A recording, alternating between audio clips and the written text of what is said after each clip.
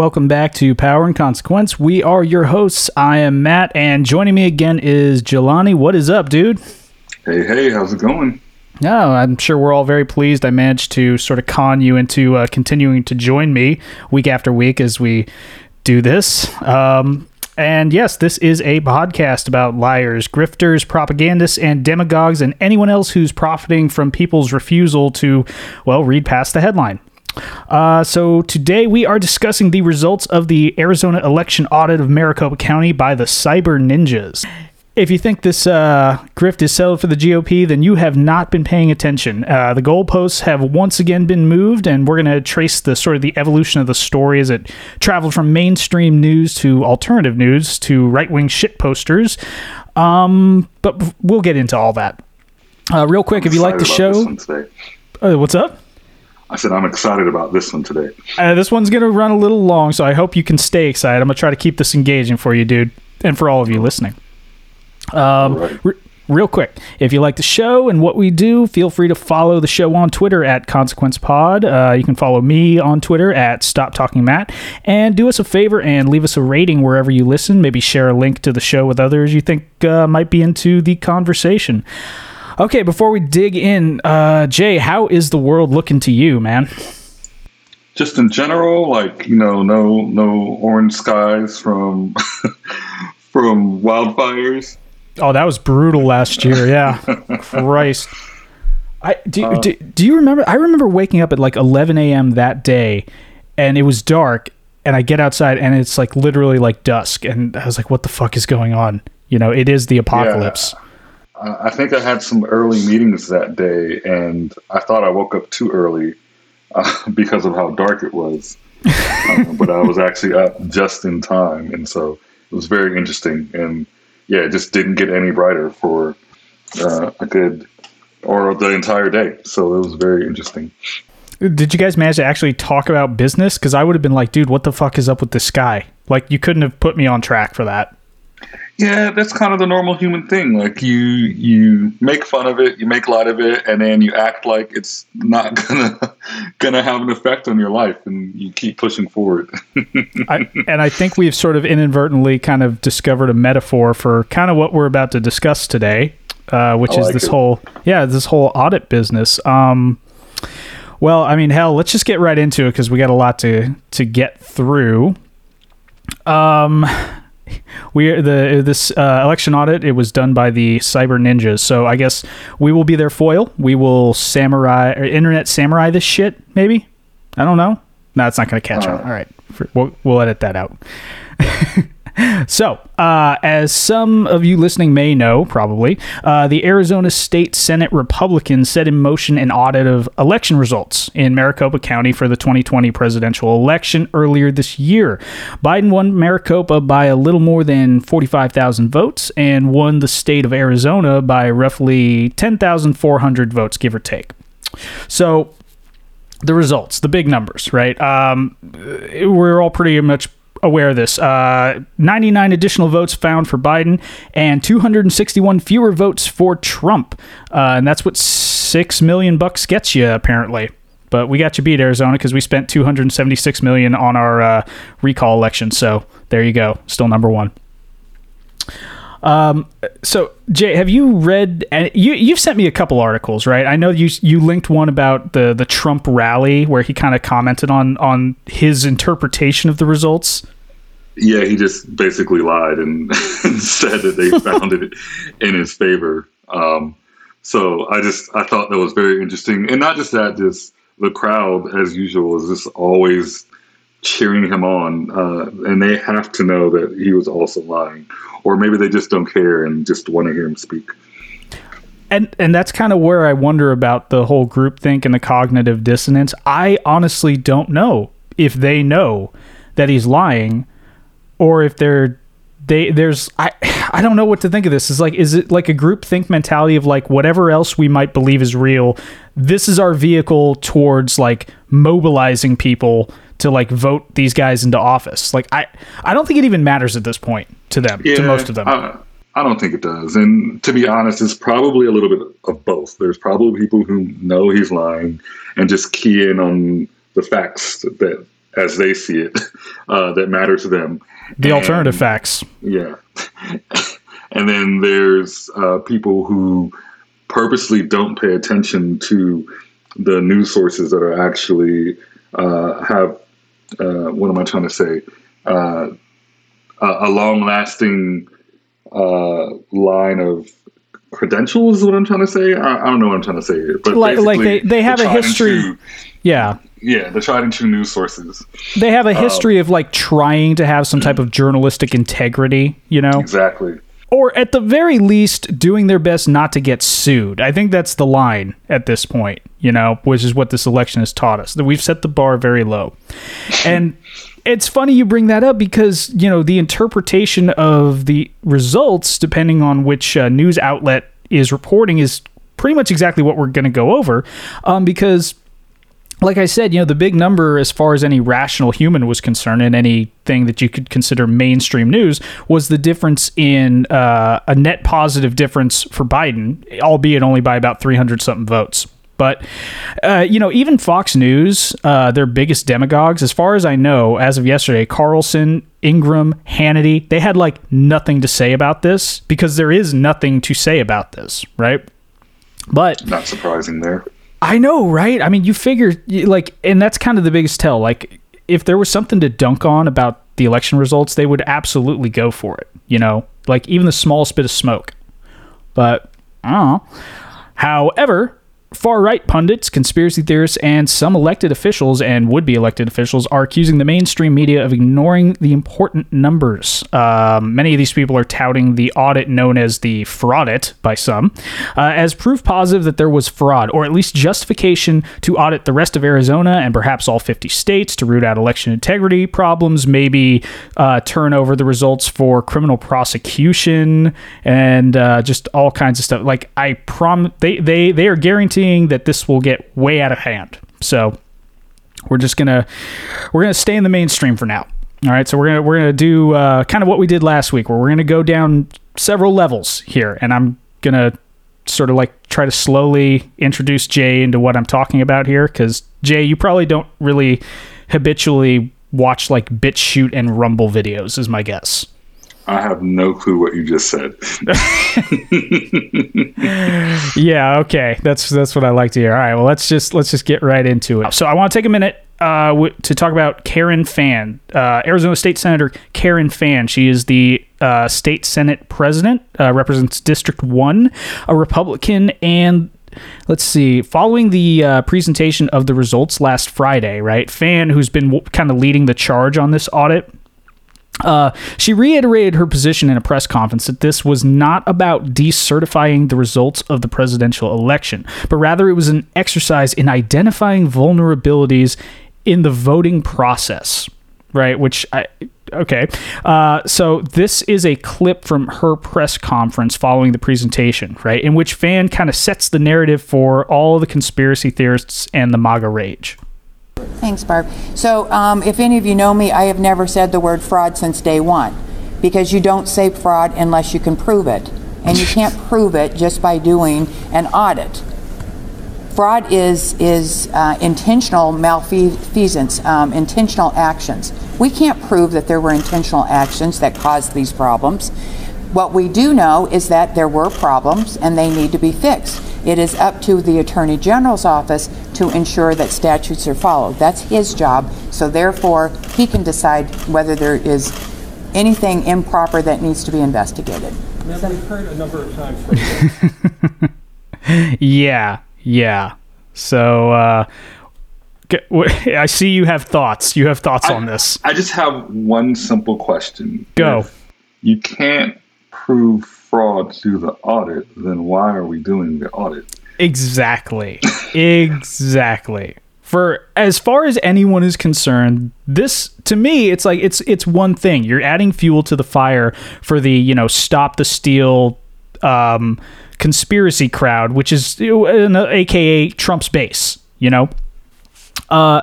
And Fann is sort of like, she's trying to represent like the more rational side and give herself, as much as anyone can, political cover for what's going on. Okay, so they actually, the Senate Republicans actually sent a letter to Arizona Attorney General Mark Brnovich, who, by the way, is also going to be running for U.S. Senate next year. So that's going to be fun. I linked it in the show notes. Read the letter for yourself. It's very short. It's like the cover letter that includes like the report released by the Cyber Ninjas last Friday. Okay. So at no point in that letter does it list specific allegations of fraud. Rather, it lists areas where the election process can be more quote unquote secure. A couple of parts are pretty hilarious because it mentions that, you know, our elections are too important to be trusted to like private entities, but the Cyber Ninjas like went through the election machines and now Maricopa County can't use them. So I got to spend a shitload of money because the Cyber Ninjas broke them effectively. So that's fun. But I mean, I saw your face, Jay, when she was talking about it's not about fraud. She's making that distinction, right? So I looked at fans' claim about not using the word fraud, at least publicly. All right. Now, more or less, that's true in the most technical sense. She doesn't really use the word fraud. Okay. And that kind of leads into another thing. There's another term that is being used. Jay, are you familiar with people talking about election integrity versus fraud? Absolutely. Yes. So it's the idea that the system itself is vulnerable to things that may or may not have happened, but certainly could happen, and we need to find out if they did happen or if they'll happen in the future. It's, you know, this one's been thrown around a lot, and the more I hear proponents talking about that one, that makes me think about white parents in the 20th century discussing school busing as a sort of a thinly veiled argument against basically integrating the schools, like school choice in the mid 20th century. It's just a euphemism. They're trying to look for cover to call it anything than what it is. Mm-hmm. So, you know, this thing with Fan kind of sent me down a sidetrack, and I want to look into it because I feel like this helps fill in the background and provide a better understanding for what's at play here. Okay, so we're going to spend a little time on her and just her in general. And I kind of did this by accident because what's fun about Fan is that the messaging changes depending on the platform, all right, which is kind of what this is all about. So, for example, if one were to mosey on to Karen Fan's Twitter page, they may stumble across a tweet from August 5th of this year. And I want to spend a little time on this to demonstrate the intersection of conspiracy theorists and elected officials like Fan who distance themselves enough to have plausible deniability of this goddamn nonsense. So I'm going to quote this tweet. There's a little typo here, but this is all her. In this tweet, Fan wrote, quote, "Election integrity is a bipartisan issue. Let's work together to make sure every election is fair and honest." Now, in and of itself, okay, fine. But Jay, what if I told you that tweet includes a link to BitChute, which is a video hosting platform that is like if YouTube had like a cousin that just got drunk at every party and just wasn't invited to family gatherings anymore? That's BitChute. Oh, yeah. Sounds awesome. I can think of 3 other services that are kind of similar. Yeah. The video that is linked in that tweet is titled "Not Much More to Say Here, They Indict Themselves." So, considering that Fan is a Republican who's trying to say that everything's above board and this isn't about overturning an election, right? Would it surprise you if I told you that video that she linked in her Twitter was basically just a supercut of propaganda in the form of Democrats taken out of context as they talked about election integrity? Not at all. And I just want to interject here. Local elections matter so much. And people often don't pay attention. I've personally been one to vote in every election I've been able to vote in ever since I was 18 years old. Like every year I look up these people because, it's odd that your local officials can believe in all these conspiracy theories and go on these offshoot websites to look up the information that they think is true. Yeah, I mean, isn't it just so quaint that we were just talking about how Larry Elder might be California's biggest problem? You know, He's got nothing on these people. And then, like, you know, we talked about Rachel Hamm, right? The one who's like she talks to God, and God told her to run for California Secretary of State. You know, fortunately, she's only got like 1,000 Twitter followers and one dumbass book. So, crossing my fingers, she doesn't pick up any more traction. But whatever. So, yeah. So, speaking of that BitChute video, the account that posted it. Before I even get to it, other videos on that account include people talking about Satanism, anti-vax garbage, and similar bullshit. Mostly about like Democrats being in some type of secret satanic pedophilia cabal. So like Q stuff. Okay, she linked a Q account to her Twitter, and she didn't even realize it. So that's fun.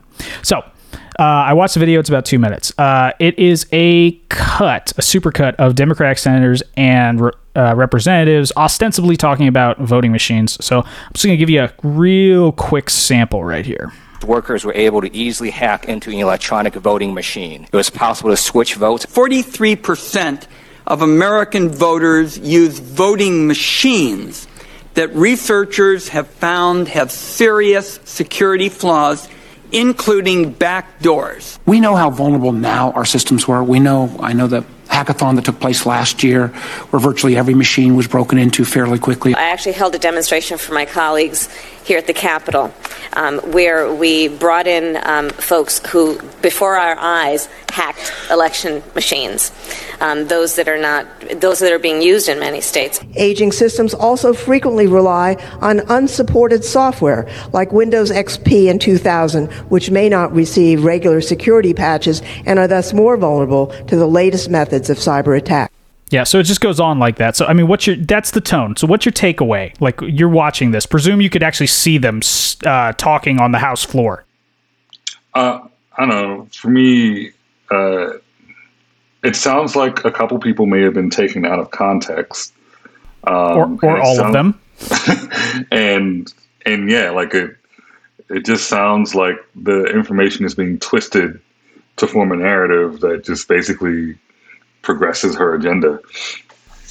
Oh yeah, it does. And if you watch the video, you will see that virtually every speaker is a Democrat. I looked up several of these videos, and by the way, almost all of them are people speaking like in upper or lower chambers, which means they're all available on C-SPAN, by the way. And what's funny here is a lot of these speakers are talking about election integrity, election security against the backdrop of Russian election meddling in the 2016 election and protecting against similar hacks in the future. Similar hacking campaigns, by the way, led to the release of John Podesta's emails, which by WikiLeaks, which in turn led to Pizzagate. So, which is kind of like the forebear of QAnon. So that's fun. So let's look at a couple of these real quick. All right. So in that little snippet I played, there was this part. You remember this? Workers were able to easily hack into an electronic voting machine. It was possible to switch votes. Right. That's only a few seconds. Okay. So that was California U.S. Representative Ted Lieu speaking at a hearing on cybersecurity on September 29th, 2016. Lieu is in the middle of a line of questioning regarding concern of election security. So for those who forgot, Russian operatives were implicated in hacks of the Democratic National Convention and the Democratic Congressional Campaign Committee, known as DCCC, in 2015 and 2016. So this was around the time Trump stood in front of a lectern and asked Russia to find the Clinton emails. All right. So here's a longer clip that gives the missing context of what he was talking about.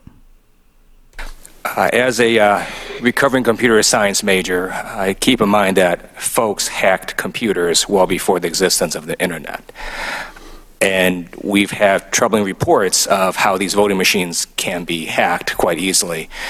And Mr. Apple, you yourself hacked a voting machine, or you're aware of Symantec also hacking voting machines? Of who? Symantec Corporation. No. For research purposes. No, but... Okay, then let me just put this in for the record so people understand. So there was a Bloomberg article dated September 19th saying states asked feds for cybersecurity scans following election hacking threats. I'm just going to read this. In a recent simulation, Symantec Corporation said its workers were able to easily hack into an electronic voting machine. It was possible to switch votes as well as change the volume of data, said Samir Kapuria, Senior Vice President and General Manager of Symantec's Cybersecurity Group. And Mr. Chair, if I could enter this into the record. So Lou is quoting from a Bloomberg article describing a hack of election machines done by a company for research purposes during a simulation. A little different, huh?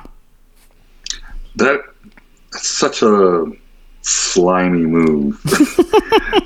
Granted, I wouldn't be surprised if she herself isn't aware. Like, that's often the problem. They don't go and do any digging. They just hear what they want to hear and present it forward because they know that's what other people want to hear.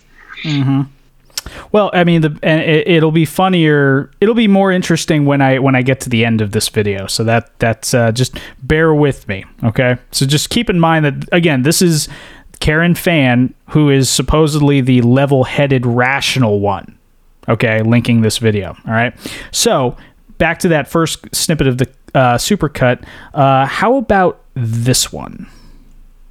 Aging systems also frequently rely on unsupported software like Windows XP in 2000, which may not receive regular security patches and are thus more vulnerable to the latest methods of cyber attack.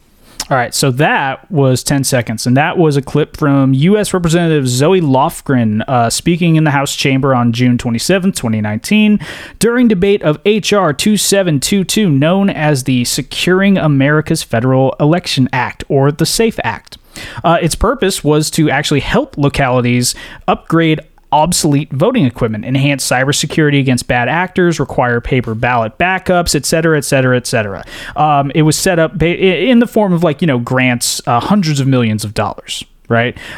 It passed the House barely along party lines. Only one Republican voted for that because, again, it was very partisan, and they believe that by voting for it, they're kind of acknowledging that the Russians interfered in our election and therefore maybe helped Donald Trump. But anyways, so here's a longer version of that segment, again, for the missing context.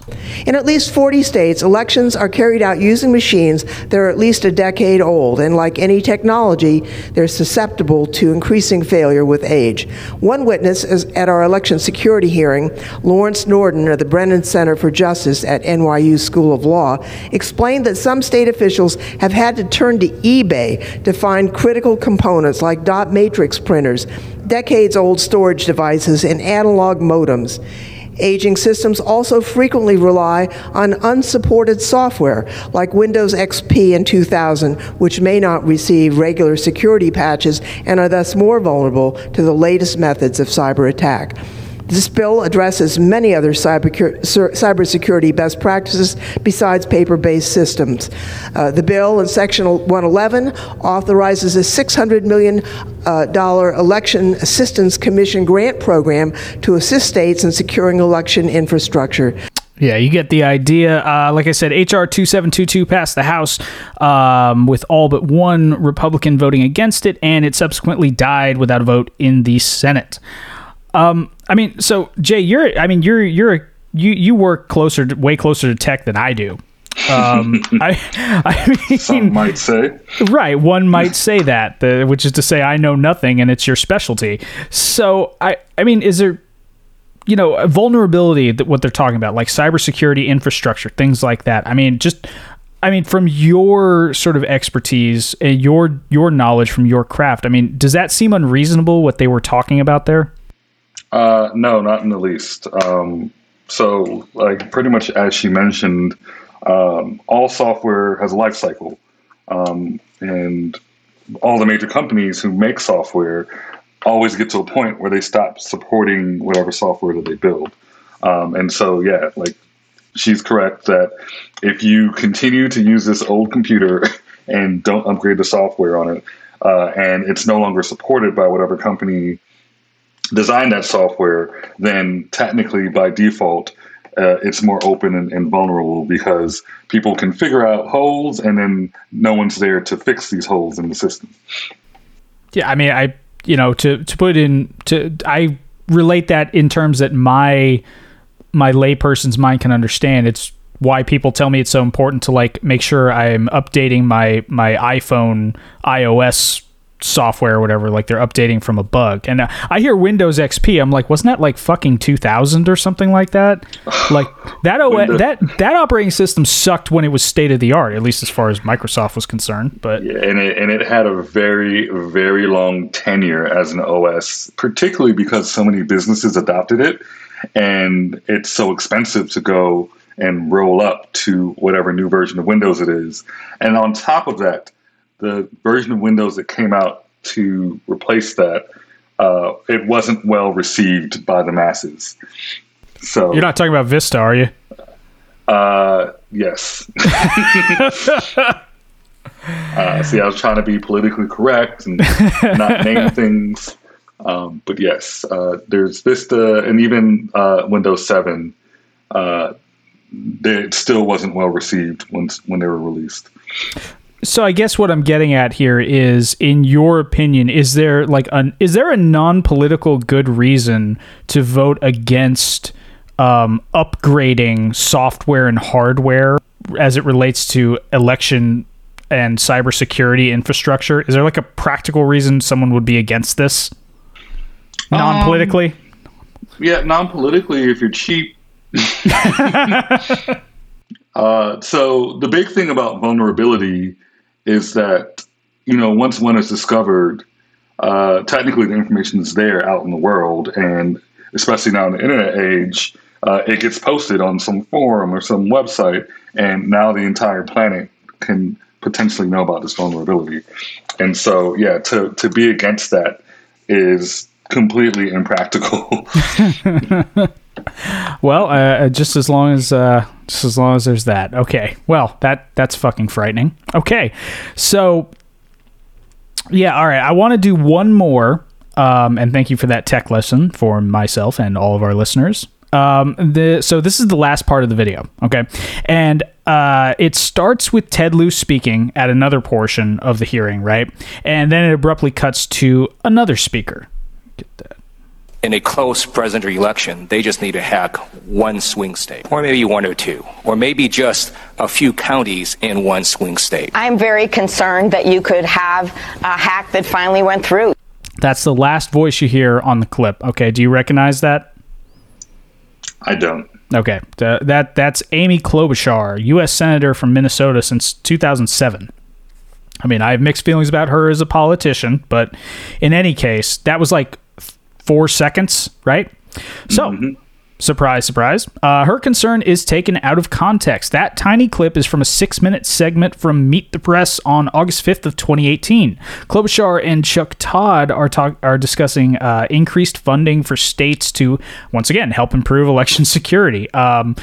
She boasted that that Congress managed to send an emergency $380 million to various states. It turns out, actually, they only spent about 8% of that $380 million before the midterm elections that year. And the concern of future attacks by outside forces were also discussed. So here is a longer clip with those comments for context, once again. So Todd plays a clip of former Director of National Intelligence Dan Coats speaking about cybersecurity relating to future elections, and then gets Klobuchar's response. Let me get you to respond to something the Director of National Intelligence, Dan Coats, said about this election. Take a listen, Senator. Our focus here today is simply to tell the American people we acknowledge the threat. It is real. It is continuing. And we're doing everything we can to have a legitimate election that the American people can have trust in. Senator, I have to say it's that last phrase that sort of sent a little bit of a shiver down my spine. So that we can have a legitimate election. It wasn't a guarantee yet. How confident are you that the 2018 midterm elections are going to be legitimate? I'm very concerned that you could have a hack that finally went through. You have 21 states that were hacked into. They didn't find out about it for a year, and that's one of the reasons that we want to pass our bill, so that there's now a requirement that they tell the individual Secretary of States immediately so they can protect themselves.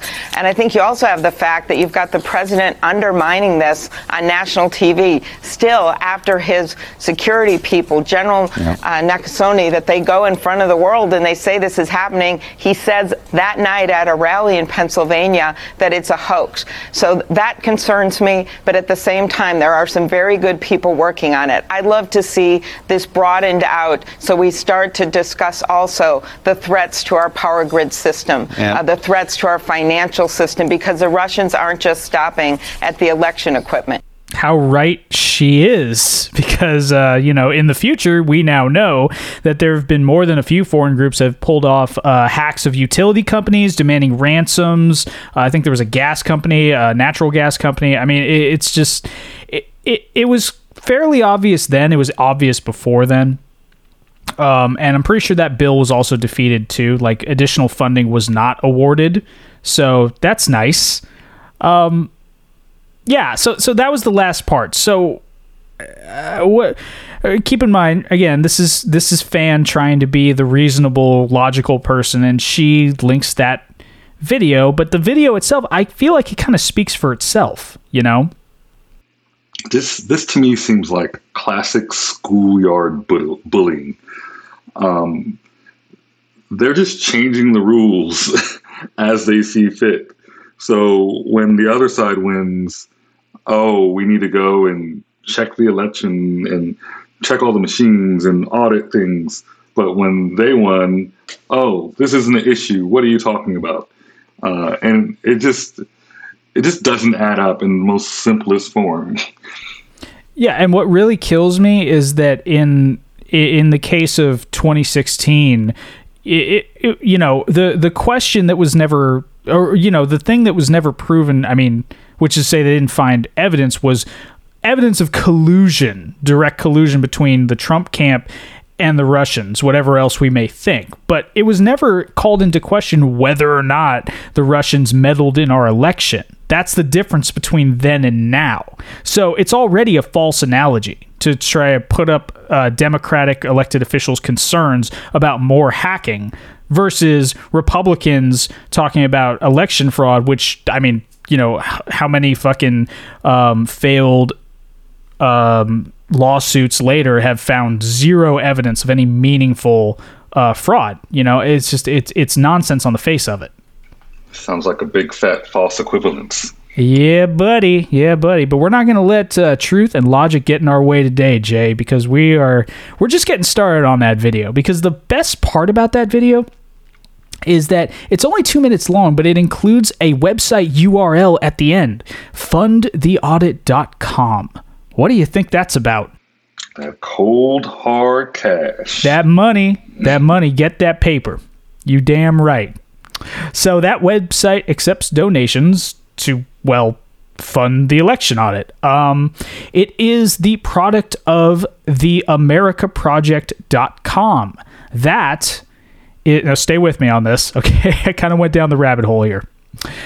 theamericaproject.com. That is a Florida-based nonprofit of Patrick Byrne, the former Overstock.com CEO, Trumpist conspiracy theorist, and disgraced former executive who had to step down because he was romantically linked to Maria Butina, who was kind of involved in Russian espionage. So I don't know if you remember that story from a couple years back. Just a little bit. I don't remember all the details, but it definitely sounds familiar. Yeah, Maria Butina was a kind of, she was like a student in Washington, rubbing elbows with some power types, romantically linked to Patrick Byrne, and she was making moves and inroads on behalf of Russia with American entities, and the only thing that the government could actually convict her of was basically being a lobbyist for a foreign power without registering. It's like getting Capone on his tax returns, effectively. So, he had to step down as CEO of Overstock after those revelations came sort of to the surface. And more recently, Byrne is also being sued by Dominion for defamation regarding alleged misinformation disseminated regarding the 2020 presidential election. So he's also being sued for $1.6 billion. So that's fun. So that nonprofit, by the way, the America Project, that gave millions of dollars to the Florida-based Cyber Ninjas, the company that conducted the Arizona audit. You still with me here? Tracking. Yep. All right. Now, if you go to America Project website, you see a bunch of clips. It's Byrne and other people trading conspiracy theories mostly. All right. But then there's a link offering screenings of a certain film. That film is called The Deep Rig. And it's not about offshore drilling. That's not very catchy. They need to work on that. The Deep Rig. It premiered in June, and it's apparently riddled with conspiracy theories about how the election was stolen, right? We're talking deep state, Illuminati, anti-Semitic type shit. Reportedly, I haven't watched it myself, but enough critics have sort of covered this. And there's one person speaking in the film who goes by the name of Doug Logan. Do you know who Doug Logan is? No, that name I've never heard before. Doug Logan is a CEO of Cyber Ninjas. So we've come full circle. Yes. So let's recap. Karen Fann, Arizona State Senate president, who insists that this audit isn't about discovering fraud, then posts links to videos implying fraud connected to a man who's effectively declaring the election was fraudulent in a quote-unquote documentary, and that man gave millions of dollars to the Cyber Ninjas who are conducting the audit, and the Cyber Ninja CEO appears in the documentary. So sounds like one big circle grift. I mean, at least try not to make it quite so obvious. You know, I'm sad. I need a drink. This episode is not brought to you by Dragon's Milk Bourbon Barrel Aged Stout, 11% alcohol by volume, and God, I need it. Oh God. Okay. So, how are we doing so far, Jay? How are we feeling with the level of integrity surrounding election integrity? Like I said, I think we have a big circle grift going on here. Next thing we find out that our friend in Arizona is directly linked, like maybe someone's sliding a paycheck under her desk. Maybe. But that's conspiracy theory. Well, fortunately, Jay, you are in the right place, because now we're going to get it to the fun part. I wanted to get through that just to prove that, just to show that even the supposedly level-headed parts of this nonsense are also probably batshit. I know that term's not in the DSM-5, but whatever. That's what I'm going with. She's batshit. So, even the least crazy one of the bunch is connected to conspiracy theorists and grifters. Now, let's get back to that audit report. Now, as we said, the main takeaway, right, is Biden was obviously still the winner with a small net gain of a few hundred votes. Even Fox News left it at that for the most part. And fortunately for us, though, other news outlets had a different take. What do you think our good friends at OAN had to say immediately following this presentation? My initial guess is that they're just going to try and poke holes in the audit as a whole. But I'm very far removed from OAN, so I have no clue. Well, let's see what Christina Bobb, correspondent on the ground for OAN, had to say. Take it away, Christina. Yeah, there were a lot of misinformation and pieces floating around earlier today and last night. The key takeaways from the hearing today, looking at my notes, there were more than 255,000 early votes shown in the county's final vote that did not have a corresponding early voting entry, meaning they didn't have that record, but yet there was 255,000 ballots. That is a lot of ballots. It's a lot of ballots. That's so many ballots, man. So can we just break down what Miss Two First Names just said? She said 255,000 early votes, but we don't know that they're early votes. No,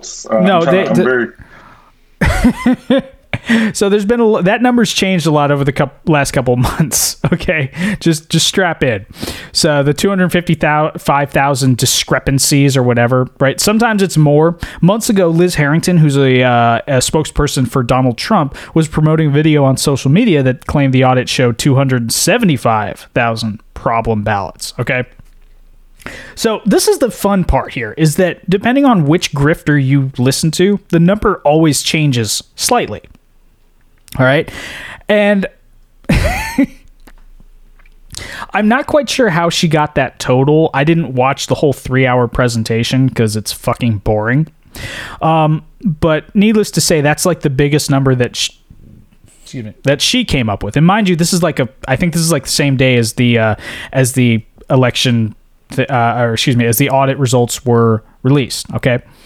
So I didn't know what that title was, but fortunately for us, Christina Bobb took notes. So she is going to break down what, she noticed from the presentation. So first up, all right, we have people who moved and should not vote. There were also over 23,000 who voted by mail after moving, after the cutoff. So they no longer lived in the state or in the county. Okay, so what I'm doing, she just kept going on. I'm just cutting it into little segments here. I listed in the show notes. You can watch it in entirety. You see that I did not take her out of context. So first of all, we've got people who moved and should not have voted. Fortunately, Maricopa County itself responded to this via our greatest information dissemination platform, Twitter, and explained what the fuck is going on. So Maricopa County says that basically state election law allows for military members and persons overseas to cast a federal-only ballot, and that ballot will be tied to their last stateside address, which in this case was Maricopa County. Also, the law allows for people to move in October or November of the election year, even out of the state, and they can still cast their vote via absentee ballot. So had, the Cyber Ninjas bothered to ask, they could have gotten that answer. But whatever. So, next up, what have we got? We've got the double votes. There were 23,000 voters who had cast double votes. Double votes, Jay. Double motherfucking votes. I'm just waiting to find out what exactly that means. Do you double vote, Jay? Does that mean vote in my heart and my mind? Vote once for Trump and once for Jesus. I think that's what Christina Bobb wants. No. So this one's really easy too, according to Maricopa County. And just be clear, I believe what Bob is referring to is Doug Logan's claim that roughly 10,000 people voted in multiple counties. I think that's what she's getting at. And if she is, Maricopa County explained that one too. So that number is a misrepresentation. Cyber Ninjas found voters effectively with the same name and birth year, not birthday, in multiple counties and assumed that those are the same people. However, there are 7 million people in Arizona. Maricopa County Election Board even gave an example. They gave an actual name and said this name with this birth year, is found 12 times in the state of Arizona, and that's only one person. So the odds that 10,000 people voted twice in two different districts is fucking asinine. So yeah, so that's nice. I can imagine someone named Christina Bobb doesn't know what it's like to share a name with other people in the planet. You know what? I'm going to Google that shit. I'm going to find her birth year. I'm not going to dox her, but I'm going to find... That would be really funny. That would be a good experiment if she'd bothered to ask. Huh. So, next up, what do you got for us, Christina? We've got too many ballots received. There were 9,000 more mail-in ballots were received and recorded than the official number of mail-in ballots. Oh no, too many ballots received, except... According to Maricopa County, this claim is due to another lack of understanding by the Cyber Ninjas, who, by the way, have never conducted this type of audit before in the history of their company. This is a first for them. So that number came from EV33 files, which are basically digital records of ballots and ballot envelopes. And this comes from a process called ballot curing. I don't know if you're familiar with this. 21 states have laws to allow you to cure an absentee ballot. Basically, if a ballot comes in without a signature, or there's a problem with the signature, the original, quote, returned ballot is entered digitally, right, into that file, and then the voter is contacted per state law and notified of the problem, and the second ballot is fixed and is also entered. Okay, this doesn't mean that the ballot is counted twice. It's just a before and after picture, effectively. And if the Cyber Ninjas, once again, had asked Maricopa County about this, they would have given them that answer immediately. But they never actually ask them. So, yeah. I feel like Cyber Ninjas are disgracing the ninja name. They're bringing shame to their dojo. Yeah, I mean, so she's 0 for 3, and this is really what ultra right wing propaganda machines and conspiracy theorists. This is what they're focusing on. These numbers that basically the Cyber Ninjas are like, yeah, this was weird, and Maricopa County responded, that's because you don't understand how this works, you know. So yeah. And just real quick, I want to play this last part where Bob is talking about fraud and misrepresenting possible criminal charges. And maybe in the middle, the producers of OAN, who are currently being sued, maybe they realized she took it a little too far. There is a lot of indications of fraud, and so that's the discrepancy, that's the spin on the misinformation. So we need to see what comes of it, but there was a lot of information that came out today.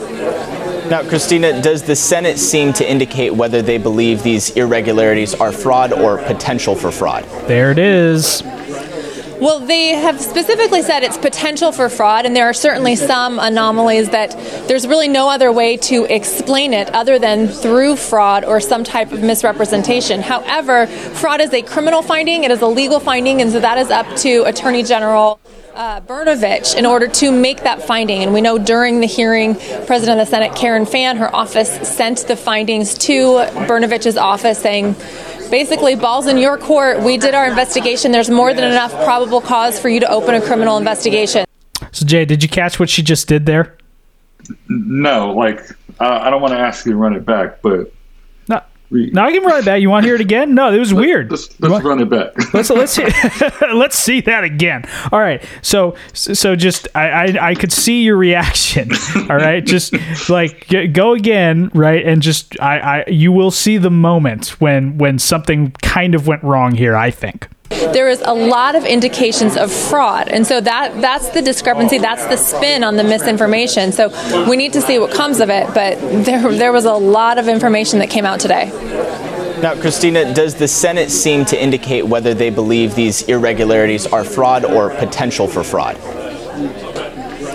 Well, they have specifically said it's potential for fraud, and there are certainly some anomalies that there's really no other way to explain it other than through fraud or some type of misrepresentation. However, fraud is a criminal finding, it is a legal finding, and so that is up to Attorney General Brnovich in order to make that finding. And we know during the hearing, President of the Senate Karen Fann, her office sent the findings to Brnovich's office saying, basically, ball's in your court. We did our investigation. There's more than enough probable cause for you to open a criminal investigation.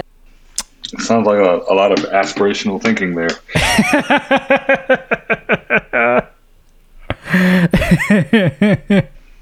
Maybe she just doesn't know what the word potential means. Or fraud. or fraud. Because you heard that, right? Like, she's like, there was fraud, and her anchor, her guy in studio, was like, now, was there fraud or potential for fraud? Trying to ask that leading question. It's like, for God's sake, man, we're being sued for $1.6 billion. And yeah, and it's funny because Bob leads into the next phase of this bullshit, which is now passing all this on to Attorney General Brnovich. Okay? And basically it's like, we're taking the turd out of our pocket and putting it in your pocket. So we did our job, and maybe there was fraud, but maybe not, but it's up to you, and if you don't do it, then you have to answer to the MAGA crowd. That's how I take it. I take it as she doesn't know what the word potential means.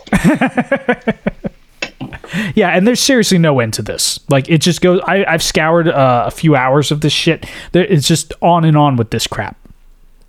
And as I said earlier, right, as far as the Senate's letter to Arizona Attorney General Mark Brnovich, like I said, I read it. It doesn't declare fraud of any kind. It lists 5 areas where election the process can be quote-unquote strengthened.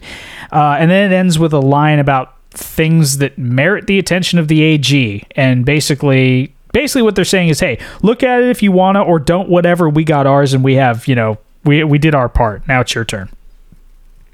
So as of today, Brnovich hasn't announced any type of formal investigation. And frankly, I'm not surprised, because there's nothing there. So he would just look stupid. Or maybe he'll do it. I don't know. Maybe he will do it. I feel like he has more important things to worry about. You would think that, but like I said, he is running for senator in Arizona. Moving forward, right? What did this multi-million-dollar circus do to the future of democracy in the state of Arizona? Well, let's gauge that by taking a look at a reaction from a gubernatorial candidate. Jay, do you know Kari Lake? You know who that is?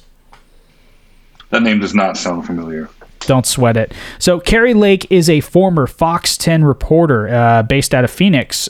She enjoyed a chummy working relationship with Donald Trump, and she left her job a few months ago, announced that her candidacy for governor of Arizona, and she recently received Trump's endorsement for her campaign. So she's riding high, right?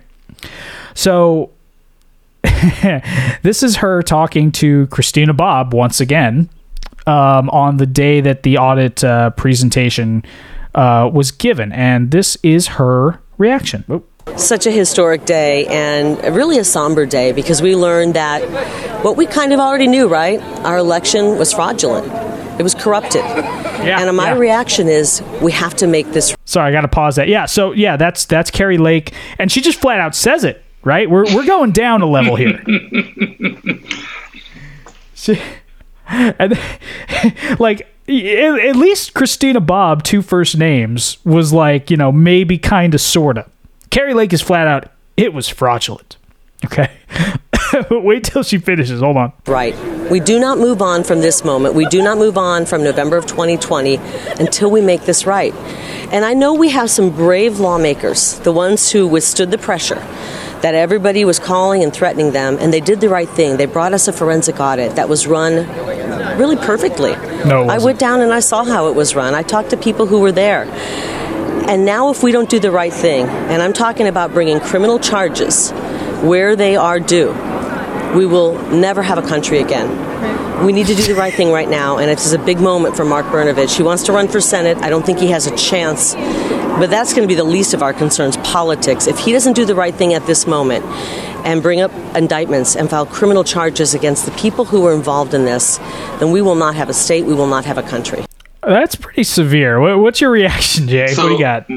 My reaction is, okay, the reporter should be like, okay, who should these criminal charges be brought against? But then you mentioned it's Christina Bobb, so she's not going to ask a logical question. Hey, don't you dare impugn the journalistic integrity of the great Christina Bobb. Yeah, but, and you raise a good point, is that, they always say there should be criminal charges, but they always avoid the slander laws by not necessarily saying who. should be criminally charged. And like I said, this is somebody who is. Oh, and by the way, Kari Lake in the video. Obviously, this is a podcast. Y'all can't see this, but if you, I'll link the video. If you look, you'll see that there's at least two dudes decked out in full battle rattle, looking like Marines with rifles, standing behind her like her security, and they are not wearing police or military badges. Just for the record, okay. I wonder who she's afraid of. Who's to say? So, yeah, never going to have a state or a country. I mean, she's afraid of someone. And, that's another thing. We were talking about stochastic terrorism last week. Like, this is what I'm talking about. Like, you're turning the heat so far up that, like, logically, anyone who believes everything you say would believe that if, for example, you don't win the election, then we're in an existential crisis. And unless you're suicidal, that means self-defense is warranted, which means, I don't know, violence? Something like that, maybe. So, and not just that, the people you're looking up to look like they're prepared for some major defense, as you mentioned. And she has, two guys wearing full-on military gear. At least two. Oh, God. Like, this woman scares me straight up. Okay. All right. You ready to go a little deeper? Let's go. All right. So now we are going to take a trip to Steve Bannon's war room. Oof. Yeah, buddy. Yeah. Can I get a drink before we talk about Bannon? Yeah, go for it, man. Go for it. I've been drinking. Okay. Oh, God. Do you really need one? Yeah. If I can get like 2 minutes, I'll go grab it. Go. All this break is brought to you by Jelani's need to drink something. There we go. All right, I'm back with a hard seltzer, a lemon hard seltzer. Cheers. I'm still working on my Dragon's Milk. Fortunately, I got the 22-ounce bottle, so we're feeling real nice today. There we go. Right. So where were we? Right. Steve Bannon. We kind of checked in on him last week. He's kind of like my last stop when I do this stuff, because the only thing beyond him at that point really, I mean, is like, well, actually we are going to go a little beyond him today, but spoiler alert.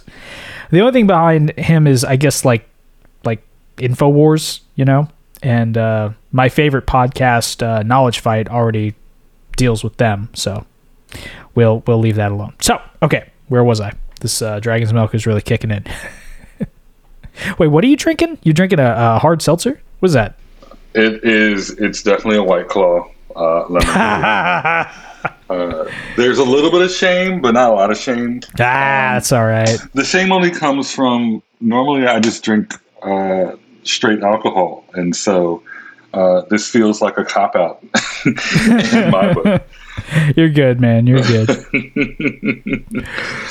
All right. So where were we? You're right. Militia people, Kari Lake, and she's on Steve Bannon's war room. Keep in mind that last one was from the 24th, I believe. So this next clip is from September 29th, if I recall. And the segment opens with Kari's latest campaign commercial, right? So keep in mind she has just been endorsed by Donald Trump. So, I mean, right out of the gate, I mean, she is pedal to the metal. You, President Trump, I am so honored to receive your endorsement, the most powerful endorsement in the history of politics. You're a fighter, and so am I. And like millions of Americans, President Trump has inspired us. He's inspired me and made me realize that we don't have to be in the political class or a politician to make a difference. We just have to love our country and cherish our Constitution. Like me, the people of Arizona are sick of politics as usual.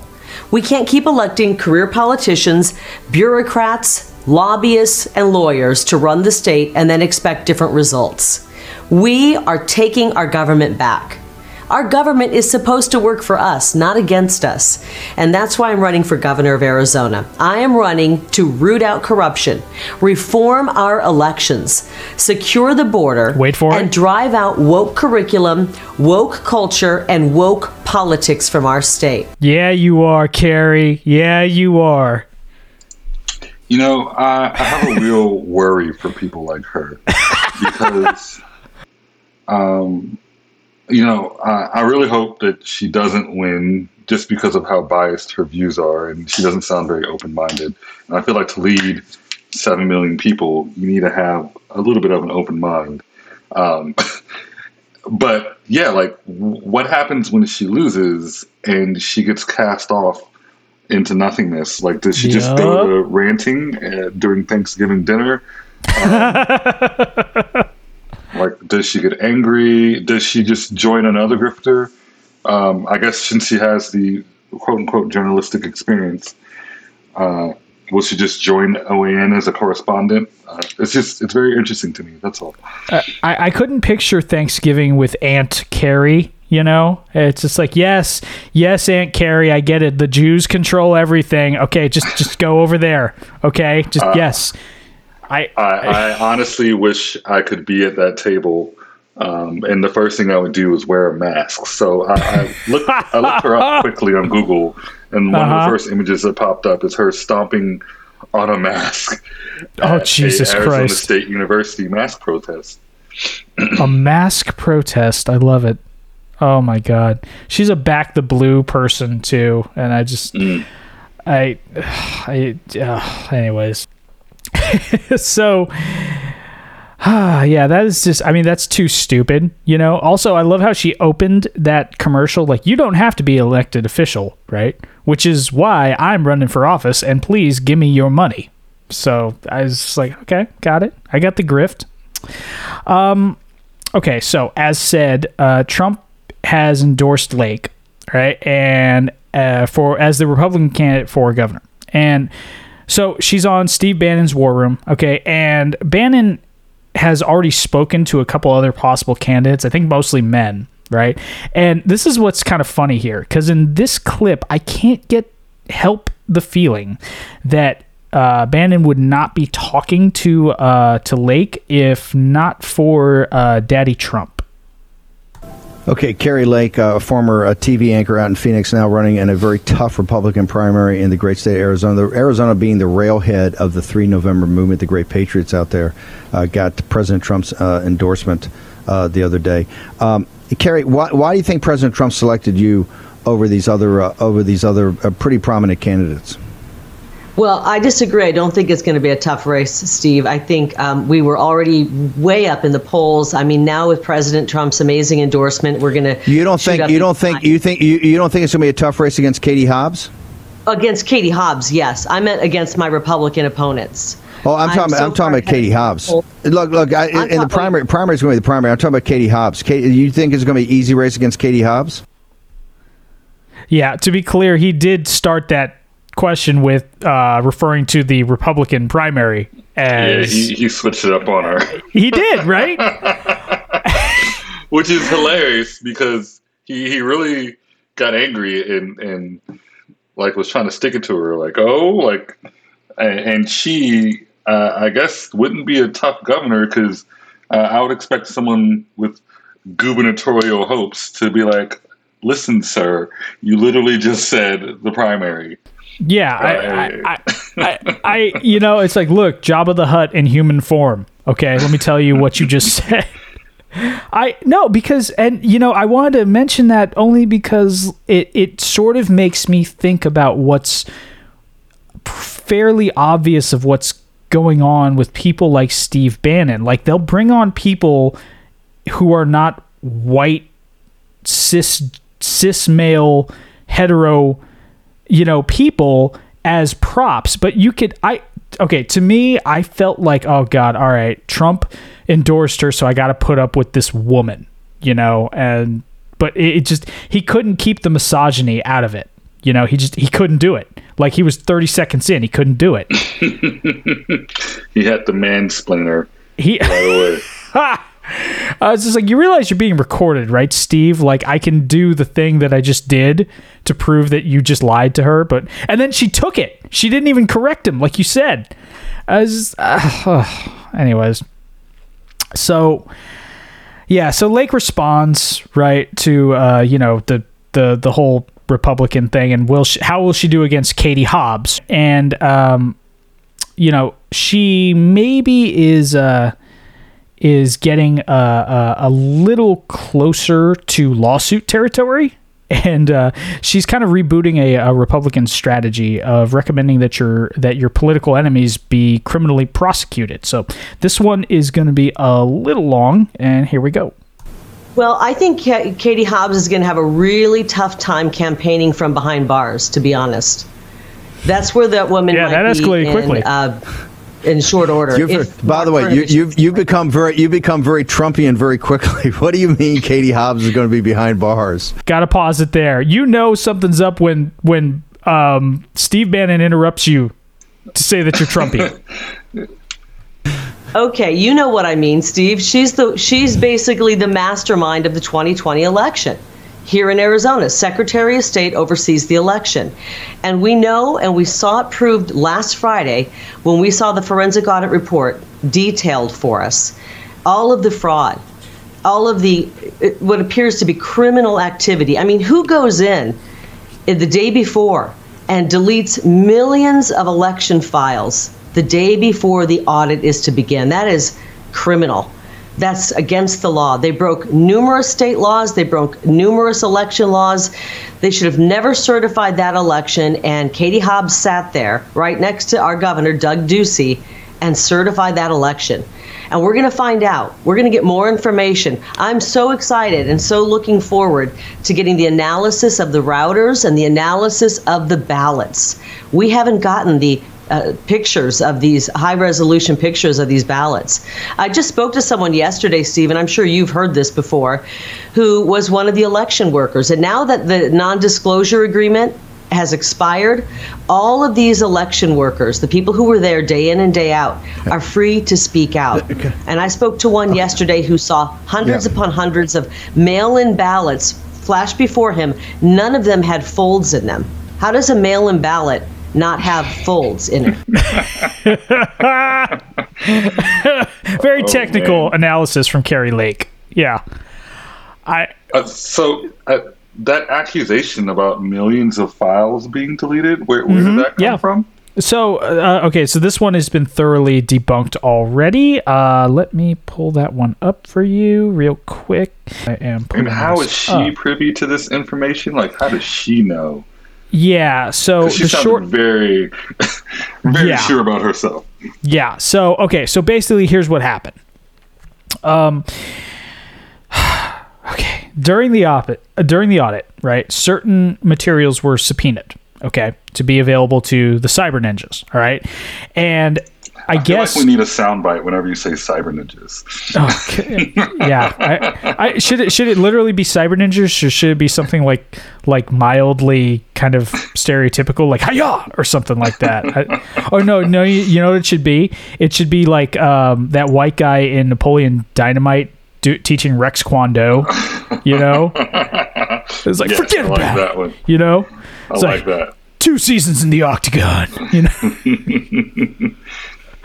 No, what happened was there was voter information that was stored on these machines, and it can't be stored forever because, I mean, as I read, and I'm sure you know better than I do, I mean, there's a finite amount of space on a hard drive, right? It just can't be stored forever.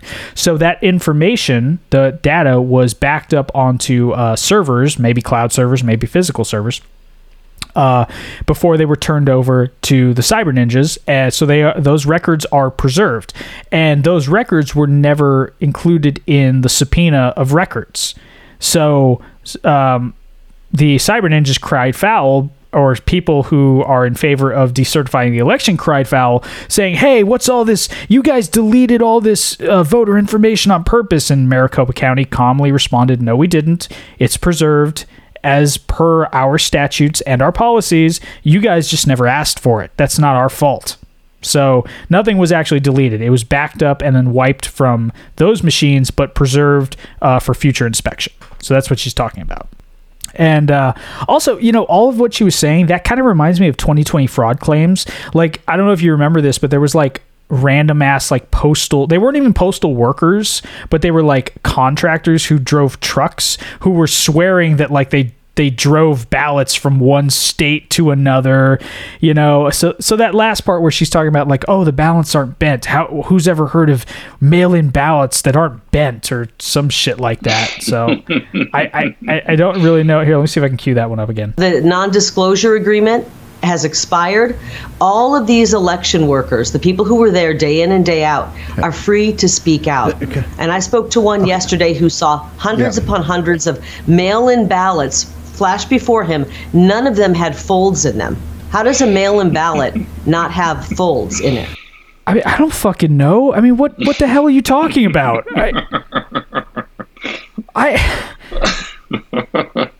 I'm sorry. I just need a moment to laugh. Like, what the fuck are you talking about? I can't be alone in this. Oh. So I guess people just get fired up and they look for any little thing that doesn't make sense in their world. Like the fact that a piece of paper can be unfolded and maybe you can't see the crease anymore. Yeah. I don't know what's going on, man. Now I want to present someone to you, Jay, who is even nuttier than Kari Lake. How nutty are they? So her name is Liz Harris. That name sounds a little bit familiar. Oh, you might know her. So Liz Harris, for those of you who don't remember this, she ran for state senate in Arizona in 2020, and she lost actually by a respectable margin. It was pretty close. Okay, so all right, fair enough. So the problem was apparently Liz could not handle the fact that she lost. So she began going on the interwebs, and she started reading about various like voter fraud stories and things like that. Spent a lot of time on Reddit, probably. And once she realized that it couldn't have been that she lost the election, but it was voter fraud, she decided to act. So what she did was went ahead and did a private citizen canvass of voters in Arizona. And she has no formal training, as far as I know, in terms of surveying or canvassing. I really want to know what neighborhoods Liz Harris was walking around in, asking who they voted for. No, seriously, could you imagine somebody just rolling up on your doorstep, be like, "Hey, who'd you vote for? Tell me." Like, who the fuck would answer you? So Liz releases a report. I'm using air quotes. It was only 11 pages earlier this year, right?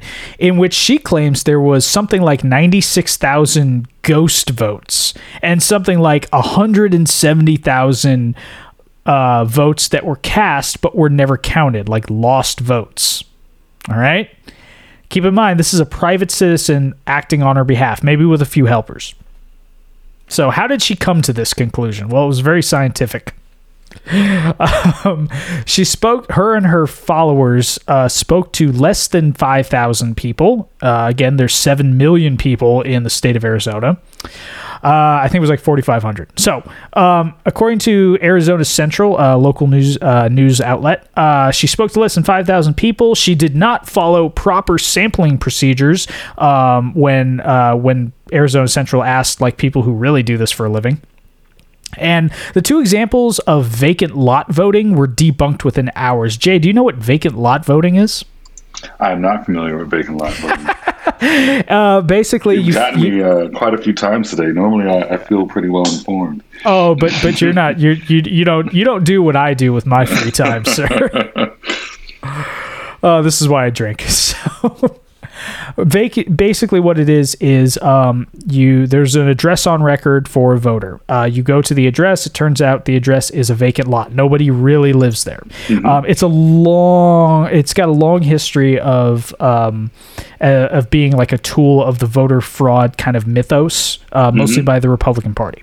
Mm-hmm. It's like, oh, people don't even live there. It's fake votes, right? So she had two examples. right, of vacant lot voting, right, and they were debunked within hours. She showed a picture of one, and then like within an hour, somebody pointed out that like, yeah, you show a picture of a vacant lot, but if you show the Google Earth image, there's like a 9-bedroom house like on the other side of the property. So then she took it down and then showed another property, and somebody pointed out, yeah, that's a trailer park, and there are 2 registered voters who live there and 2 registered votes, and then that one was taken down. So that's 2 examples. So she's 0 for 2. So, yeah. So Harris has refused to turn over the rest of her materials for inspection by, like, the Secretary of State for Arizona. And again, the released report was only 11 pages, right? So let's go to the big numbers, right? How did she get those big numbers? Well, she did it through extrapolation, and hardly an accurate kind. The 170,000-ish missing votes, right? This is how she did it. Her and her followers spoke to 964 registered voters who had recorded that they didn't cast a ballot in the 2020 election, okay? Of those 964 voters, 334 said they did cast a ballot, roughly 1/3. Therefore, she extrapolates that to the entire voting population. And presto, we've got 100. Yeah, we've got 170 potentially missing votes. She did something similar with the ghost votes. So that's Liz Harris, right? And maybe you could say that she's just dumb and maybe not batshit. And then I came across something, Jay. I came across a little segment from September 24th. Harris appeared on a web show called Red Pill 78 News. Do you know what being red pill? Do you know what being red pilled is? Is that like some Matrix shit we're talking about? Yes, it is. And the Wachowski the Wachowski sisters fucking hate this. I can only imagine. Basically, to be red-pilled is like ultra-right-wing code for you've been shown the truth. If you've been red-pilled, then you know who's really in charge, Jay. You know it's the deep state / it's women trying to emasculate men / it's the Jews / it's black people / it's the great replacement. It's to be red pilled is to wake up to the truth. Okay. My favorite one is the Great Reset. Yeah. Yep. Right. Exactly.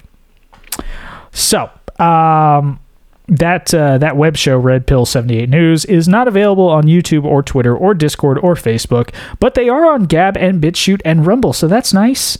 That's good for them. BitChute. So Liz is talking with the host. I don't know his name. I don't give a fuck. He's a clown. And, he gets her take on the audit results, okay? And right off the bat, we are off the reservation. I understand that you were there today. You were there at the Senate. You actually saw the presentation. Is that right? Yep, I was there. And some of the information I knew. I knew from the canvassing. But there was some really powerful information presented, especially with those images where it's pretty clear that it was a Photoshop job. Wouldn't you say? Absolutely. I thought that was very powerful. I was going to say, if I had to pick like my favorite moments, Dr. Shiva, I thought he made an excellent case. Let's just start right there because it's at the beginning. Yeah, let's start there, Jay. Let's start with the Photoshop and Dr. Shiva. You know who Dr. Shiva is? That name once again sounds familiar, but I don't recall. Yeah, to be clear, Dr. Shiva was a person who was involved in an official capacity and tacitly sanctioned by the Arizona Republicans. Okay, just starting there. Dr. Shiva is Dr. Shiva Ayyadurai. I'm probably mispronouncing his name. I'm not trying to be disrespectful in that case, okay? He is an MIT-trained, I think, technologist is what he calls himself. He's also a 2-time failed political candidate who blamed his last loss in 2020 on ballot destruction. He's a conspiracy theorist and just kind of an asshole generally. He tries to defend his use of the N-word. Things like that. Yeah. Yeah. Is he? Yeah, go ahead and look him up. Good. No, he sucks. Is he married to Fran Drescher? What? I didn't know that. Is he really? Yeah. No, he's not. I mean, I don't know if they're still married. Oh, holy shit. Is he really? No. Hold on. I'm Googling this shit too. Oh my god, I think you're right, dude. Wait. That was in 2014 they got married. They split in 2016. They were together for 2 years. Okay. Holy shit. Wow, nice catch, dude. Oh my god, that's fucking disturbing. Yeah, I was just like, all right, whenever you mention someone I don't know, I try to just, try to see the top 5 things that come up for them on Google and then look at their Google images, see the types of people they hang out with. And yeah, there's 5 or 6 images of him and Fran Drescher. And I'm like, gee, so he was married to the nanny. Holy shit. Okay. All right. He's an A1 grifter then. All right. Good for him. It's very random. Apparently he's also credited as the inventor of email. No. So he likes to say that. He says that, I think, is what happens. But he's not really. I don't. Once again, I mean, I don't know all my technology history, but maybe he. You know what? Maybe he did. Maybe he did. You know what's weird is like I was going to blame him for spam. Yeah, I mean, well, you know what's funny is like that's a weird in the white supremacy movement. There's a weird like kind of prominence of people who were like technically very proficient, and they turned into racist assholes. Like. I mean, they were probably racist assholes from the beginning. Yeah, well, true. I mean, to give an example, the Turner Diaries, which is like white supremacy fantasy porn, was written by William Luther Pierce, who I'm pretty sure he was like a fucking physicist or something like that. So he was also a neo-Nazi, but whatever. Where he's thankfully very much dead. So...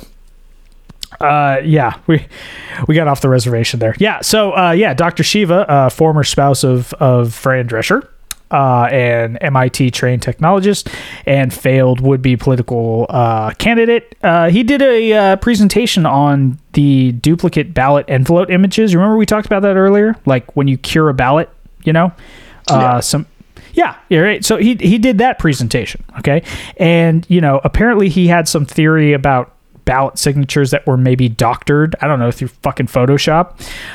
It's a big nothing burger if you know who to ask for an explanation and you have any type of rational mind to you. So Shiva's presentation apparently is enough for the host of this show and for Liz Harris to insist on decertifying Arizona's election results outright. And this is where Harris kicks it up a notch. We have reason enough to ask for decertification. And the people, the legislators also in Arizona, are calling for just that, aren't they? Some of them are. Yeah. And I completely agree. Yes, the images that were clearly monkeyed around with. And, if they're going to Photoshop or whatever, if they're going to modify images, what's to say that some of the ballot envelope images that do have good signatures, that those signatures aren't lifted from the Department of Motor Vehicles or some other nefarious way of doing that? So, right. So Dr. Shiva found the obvious. Hold on. Okay. Did you catch that? You can lift a signature from the DMV? Okay. No. So what she's saying is Dr. Shiva, Mr. Fran Drescher, was saying that like maybe some of these signatures on envelopes were doctored. So Liz Harris took it a step further. It's like, yeah, he found the obvious, which is the ones that were obviously doctored. But maybe the ones that there's no evidence that they were doctored, maybe those images were lifted from the DMV. I'm not basing this on anything, but maybe. So I want to walk through how that could even be possible. Because just like to me, if that were actually possible, we have a much larger problem. Like you're worried about voter fraud, but you can just steal signatures from the DMV. I think we need to look into that. Right.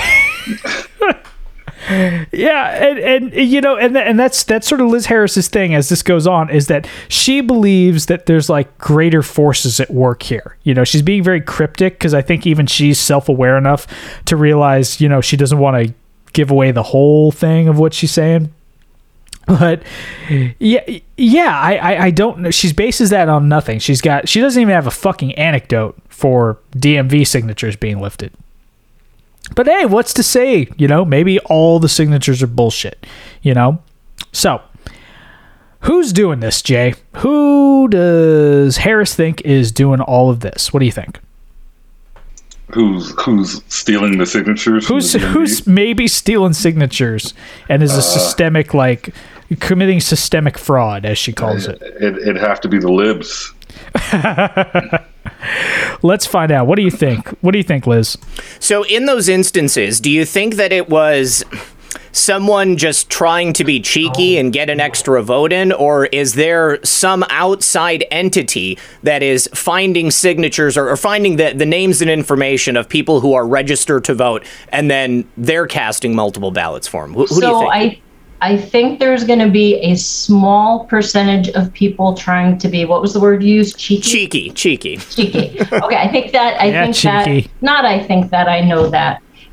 There's going to be a small percentage of people who try to cheat the system. But this is something that's been going on for decades. Mm-hmm. And I think it's entities. I think it's strong fanatical groups. So I think it's a combination of things. Yeah, I love that. So cheeky people, entities, and strong fanatical groups. It's that have occurred for decades. And they all have access to the DMV. So how do these cheeky people have access to the DMV? Cheeky DMV people. We should have known. Oh, Lord. I mean, I don't know what to say. You know what I love about that? She's almost saying like it's the Illuminati, or it's the New World, right? Or it's the New World Order, or it's the globalists, or some anti-Semitic nonsense. But she can't quite get there, you know? My thing is, the DMV doesn't have access to the DMV. Like, that is just the worst hill to die on. Yeah, I mean, at least in California, they haven't upgraded their operating system since like 2001. You know, oh God. And so, anyways, and a cheeky, you know what I love? A cheeky. It's just like, oh, I'm gonna be, you know, a scamp and break federal law.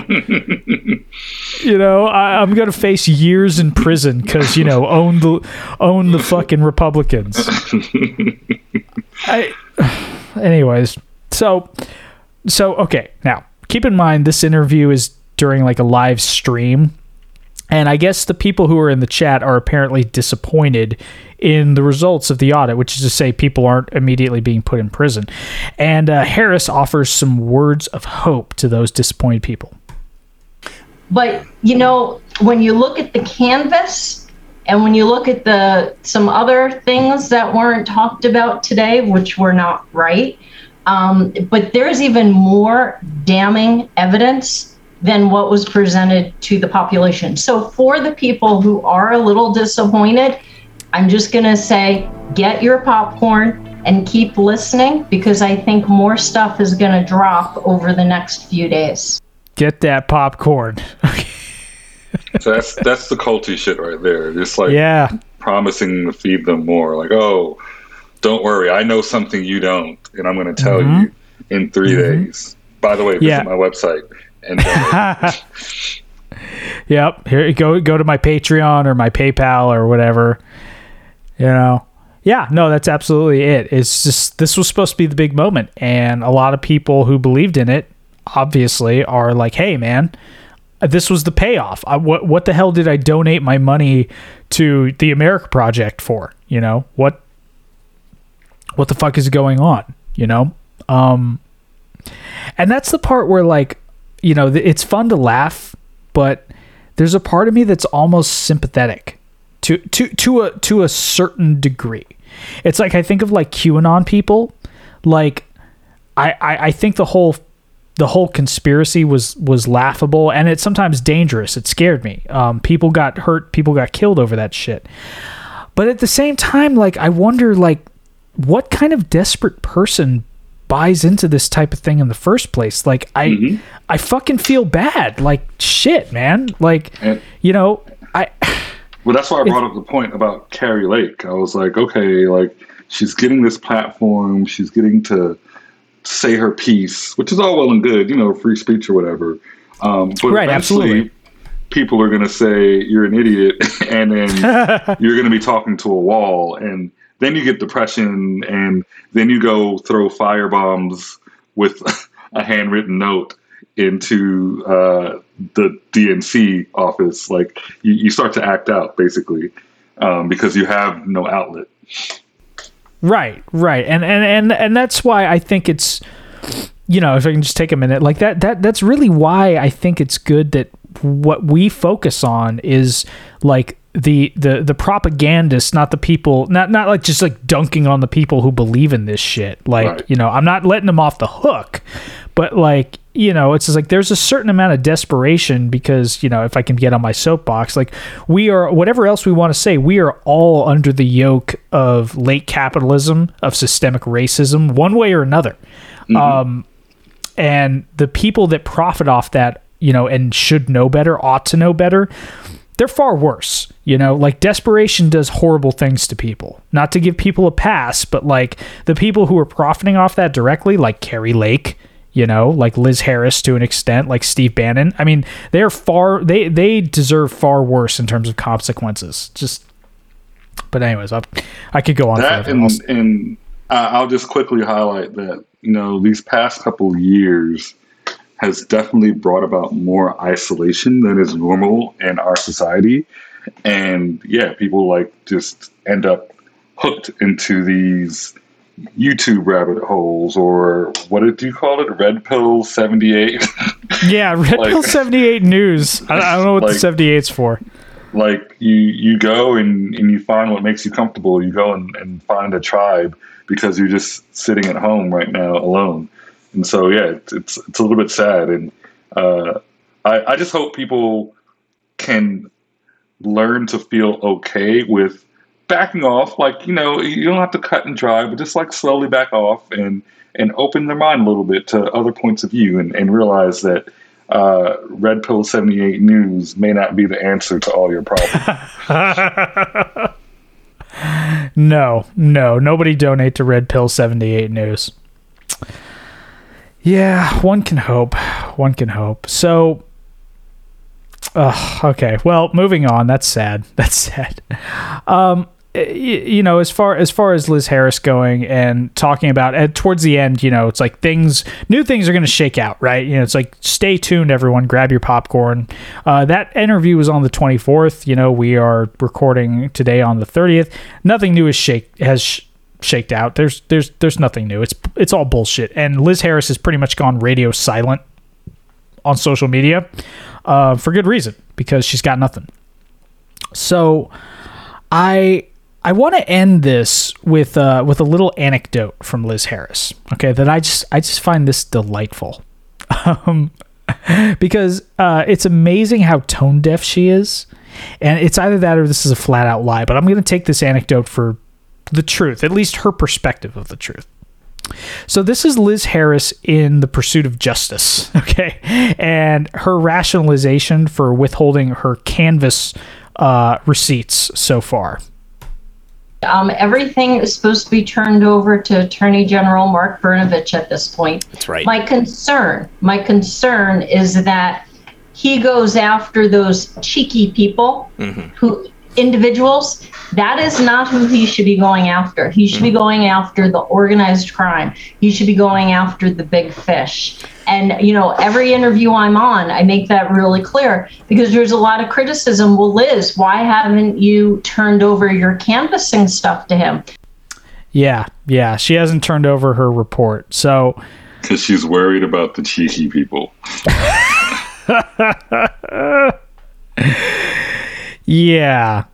Yeah. So do you wonder what Liz Harris says in response when people say, "Oh, why haven't you turned over your stuff?" Well, it turns out apparently she did try to turn over her stuff. So. Well, I actually did go to his office. I talked to a special agent in February, and I mentioned a lot of the things we were seeing. My girlfriend was with me, so she's witness to all this. And he gave me his card. He took all my information. There was zero follow-up. Yeah, there was. Okay, here's translation. Okay, I've known a few criminal investigators in my day, and let me simulate what their response was. It's like, okay, they're having their coffee, they're going through their day, and this random person shows up with her friend in tow and has this fucking proof of like some overarching criminal conspiracy to steal the presidential election. You know, their response was probably like, Jesus Christ, how can I get this woman out of my fucking office? The sad thing is that probably wasn't the first person there. I mean, we're talking, this is, if I'm this special agent, I'm thinking this is tinfoil hat time. Okay. You know, you're another crackpot. What do you got for me? So, yeah, I bet there was zero fucking follow-up. As it turns out, there's actually more to this story, at least according to Liz. So what's the rest of the story in her pursuit of justice? Are you ready for this? Remember when I said in February I was in Mark Brnovich's special agent's office? Yeah. I was there with my girlfriend reporting activity that was seen on the cameras that did not look right. Mm-hmm. So, and wait, this is really funny. So there were two special agents, I bet it was fucking funny. Girlfriend and I. And then she said, after this, and we were there for well over an hour. She said, let's go down to the election center after this. So we left. This is kind of funny. We left and we said, we just started going home. We forgot. So we were like halfway home, a good 20 minutes, and we turned around and said, you know what? Yeah, let's go to the election center. So we went over to the election center, and guess who was there? Those two special agents. So they had gotten there to kind of, and it's funny because when we walked in, they were laughing. They were literally standing there laughing with the elections department. So my girlfriend and I, we look at each other and we're like, well, I guess they didn't take us seriously. Or, things start going through your mind. Are they tipping them off? Like, what is happening here? But that was on, I believe, like February. I think it was a Thursday, whatever that first Thursday in February was. But yeah, I've been involved in a little bit more than just the canvassing. Well, that's awesome. Yeah, that's awesome. So, what does this lady do for a living? Because she didn't win the state representative, right? Yeah, I if memory serves, I think she was like a real estate person or something like that. Oh, okay. That explains. I'm just like, how do you have the time to be going around to special agent's office and then standing around watching the audit? Like, shouldn't you be doing something better with your life? So let's see. She has an hold on. Let's dive into this. Actually, she has an MBA, real estate. Yeah, so she's a real estate broker. Yep. Okay. So that's what she does. Yeah, and I love that one. I love that one because she's just, as I said, she's just so tone deaf. Like, think about it. Like, there's these agents. If this is true, right? These agents are. Go on.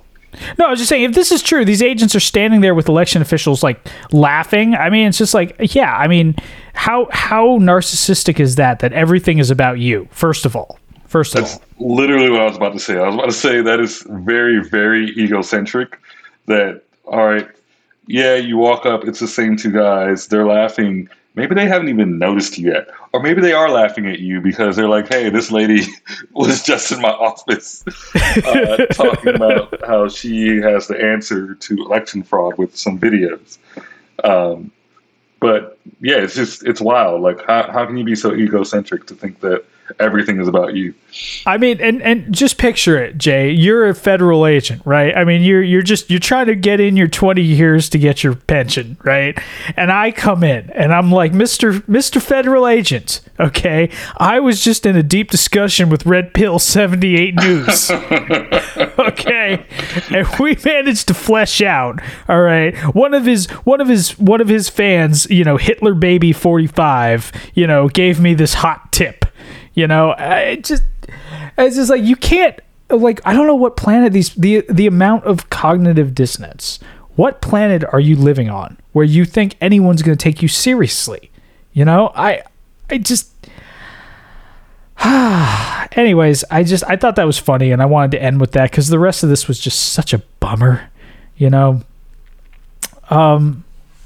So fuck, man, what did we learn? Did we learn anything today? I guess we learned that having a first name as a last name makes you not understand that other people can have the same name as you. Oh, Jesus Christ. Christina Bob. Oh, God. Just fucking go get a job somewhere else, man. Fucking Starbucks will pay for you to go back to grad school, man. There's no shame in the game, I don't know. I mean, so that's the thing. That's the thing about, like, sometimes I wonder why I do this as sort of a creative outlet. Is just like this shit just goes on and on and on, and I wonder if there's any use to this. You know what I mean? Like, well, that's why I'm here now, for balance. And I mean, we spoke about it earlier. You particularly identify the people who were going around asking for money, taking advantage of people, leading people on. And I think that's kind of how you fix this problem. Now, while in general, these people probably just need to be ignored, but they're kind of taking care of themselves by going on Red Pill 78 News. But yeah, like, it's just about just highlighting those people and saying, hey, these people, either they know what's going on and they're just full of shit, or they're kind of too far gone, and you really shouldn't be electing them into positions of power anyway, because they can't really discern what's real and what's not in the first place. If they think two random people laughing means they're laughing at them. Yeah, I don't know. I mean, dude, Arizona is going to be very interesting in the elections next year. Like, Mark Fincham is running for Arizona's Secretary of State. He is like a full-on conspiracy theorist, also endorsed by Trump. So I just, Christ, man, I don't even know what to make of it. The great thing, though, is that humans have a very short memory. So you're saying I'll forget about all this? I won't feel bad anymore? Not just you, the entire 7 million people in Arizona. True. Will probably fixate on someone 3 to 4 months before the actual election takes place. And the people we're hearing about now may be irrelevant. They may be. Yeah, I mean, having said that, Arizona is probably more focused on Kyrsten Sinema at this point, because she is a senator from Arizona. And speaking of conspiracy theories, I have one about that we might need to do a whole episode on later. Wait, you got to give us, you got to give us a preview. What do you got? I just, I feel like it's becoming more and more prevalent that, especially in, the purple states or the recently flipped states, that basically there's shill candidates. There's people who know what to say and do in order to get elected, but they really have no intent to govern in a way that matches what they ran on. And Kyrsten Sinema is a very prime example of that. Either that or people who get turned by the money in politics. It can happen to any side. Yeah. Like maybe at one, like when they began, they were like maybe like true to their word, and then they just did what most of them do, which is become a corporate shill. Mm-hmm. Like money talks in any language. So, goddamn right. They might run on this platform, and also I think a lot of people misunderstand of how our government works. especially people who don't have a long running track record of being in politics. They misunderstand how the political system works. And they think that holding certain positions means that, all of a sudden, like, you're the one writing the law, which means my law is definitely going to get through, blah, blah, blah. And so they kind of go out, make all these promises, and then realize that they can't really do anything without working with literally the 600 other people who are in Congress. And then they start to grandstand when they know they have a chance, because it's their way of showing that they can affect change in some way. Oh, God. All right. This is depressing. You know what? We're going to do another. Because you're right. You're dead on, man. And I feel like I need to watch YouTube videos of puppies for the next 20 minutes. So that's what I'm going to do. I've depressed myself. Okay. No, but no, I actually, no, on a serious note, I think it's good that we sort of tackle these types of things. I would hope that our listeners take something from it, that, it's like, yeah, it's easy to ignore this type of thing, but ignoring this type of thing in part is what led to the ascension of Donald Trump and everybody like him. It's like, to a certain extent, we have to sort of confront this, at least at the very least acknowledge it. So, I hope we all take a little meaning from that. Also, I feel like, we're called Power and Consequence. We have to have an episode where we talk about people who suffer consequences. Yeah, give people a little hope. Yeah, to me, that's the sad part. Like, to me, originally, the consequence was like, the consequence of all this propaganda and all this demagoguery, like, it starts at, like, what we did today. Like, it starts at, like, mainstream news, and then it goes to something like OAN or Newsmax, and then it goes all the way to Red Pill fucking 78 News. Like, the consequence of all that propaganda is you have motherfuckers out there who are saying this stuff that maybe directly or indirectly lead to people, shooting up a concert or a synagogue or a mosque. It's like, that's the problem. Or firebombing the DNC. Right, exactly. How did we forget about that, by the way? We just, like, there were pipe bombs at the DNC office and the RNC office, and we were just It wasn't a pipe bomb. It was a Molotov cocktail. Oh, no shit. Okay. And it accompanied with a handwritten note. Maybe he didn't expect the building to actually burn down. Because it doesn't make sense to put paper near a fire, but he's probably just so angry that he wanted to make a statement, make a point. Fuck it. And waddle away.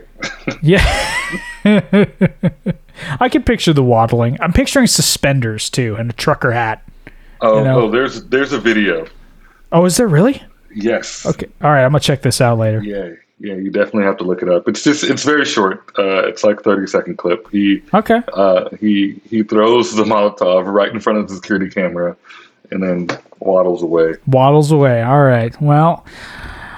Well, with that, I guess we are going to waddle away. I like that segue. Right? You like that? That's professional pivot right there. Thanks, everyone, for sticking with us. We ran a little long today, but I enjoyed it. Hopefully, y'all enjoyed listening to us sort of banter towards the end there. Let's see. Yeah, shit. This is usually the part where I say something hopeful, but I'm just so depressed. What do I usually say, Jay? It's like, do something nice for somebody. Maybe donate to a local charity. Keep your heads up. Volunteer your time. Even, like, if you've got a lot of followers on social media, find a good cause and amplify that message too. And until then, keep your heads down and avoid Red Pill 78 News or something like that. I got nothing. All right. Later, everybody.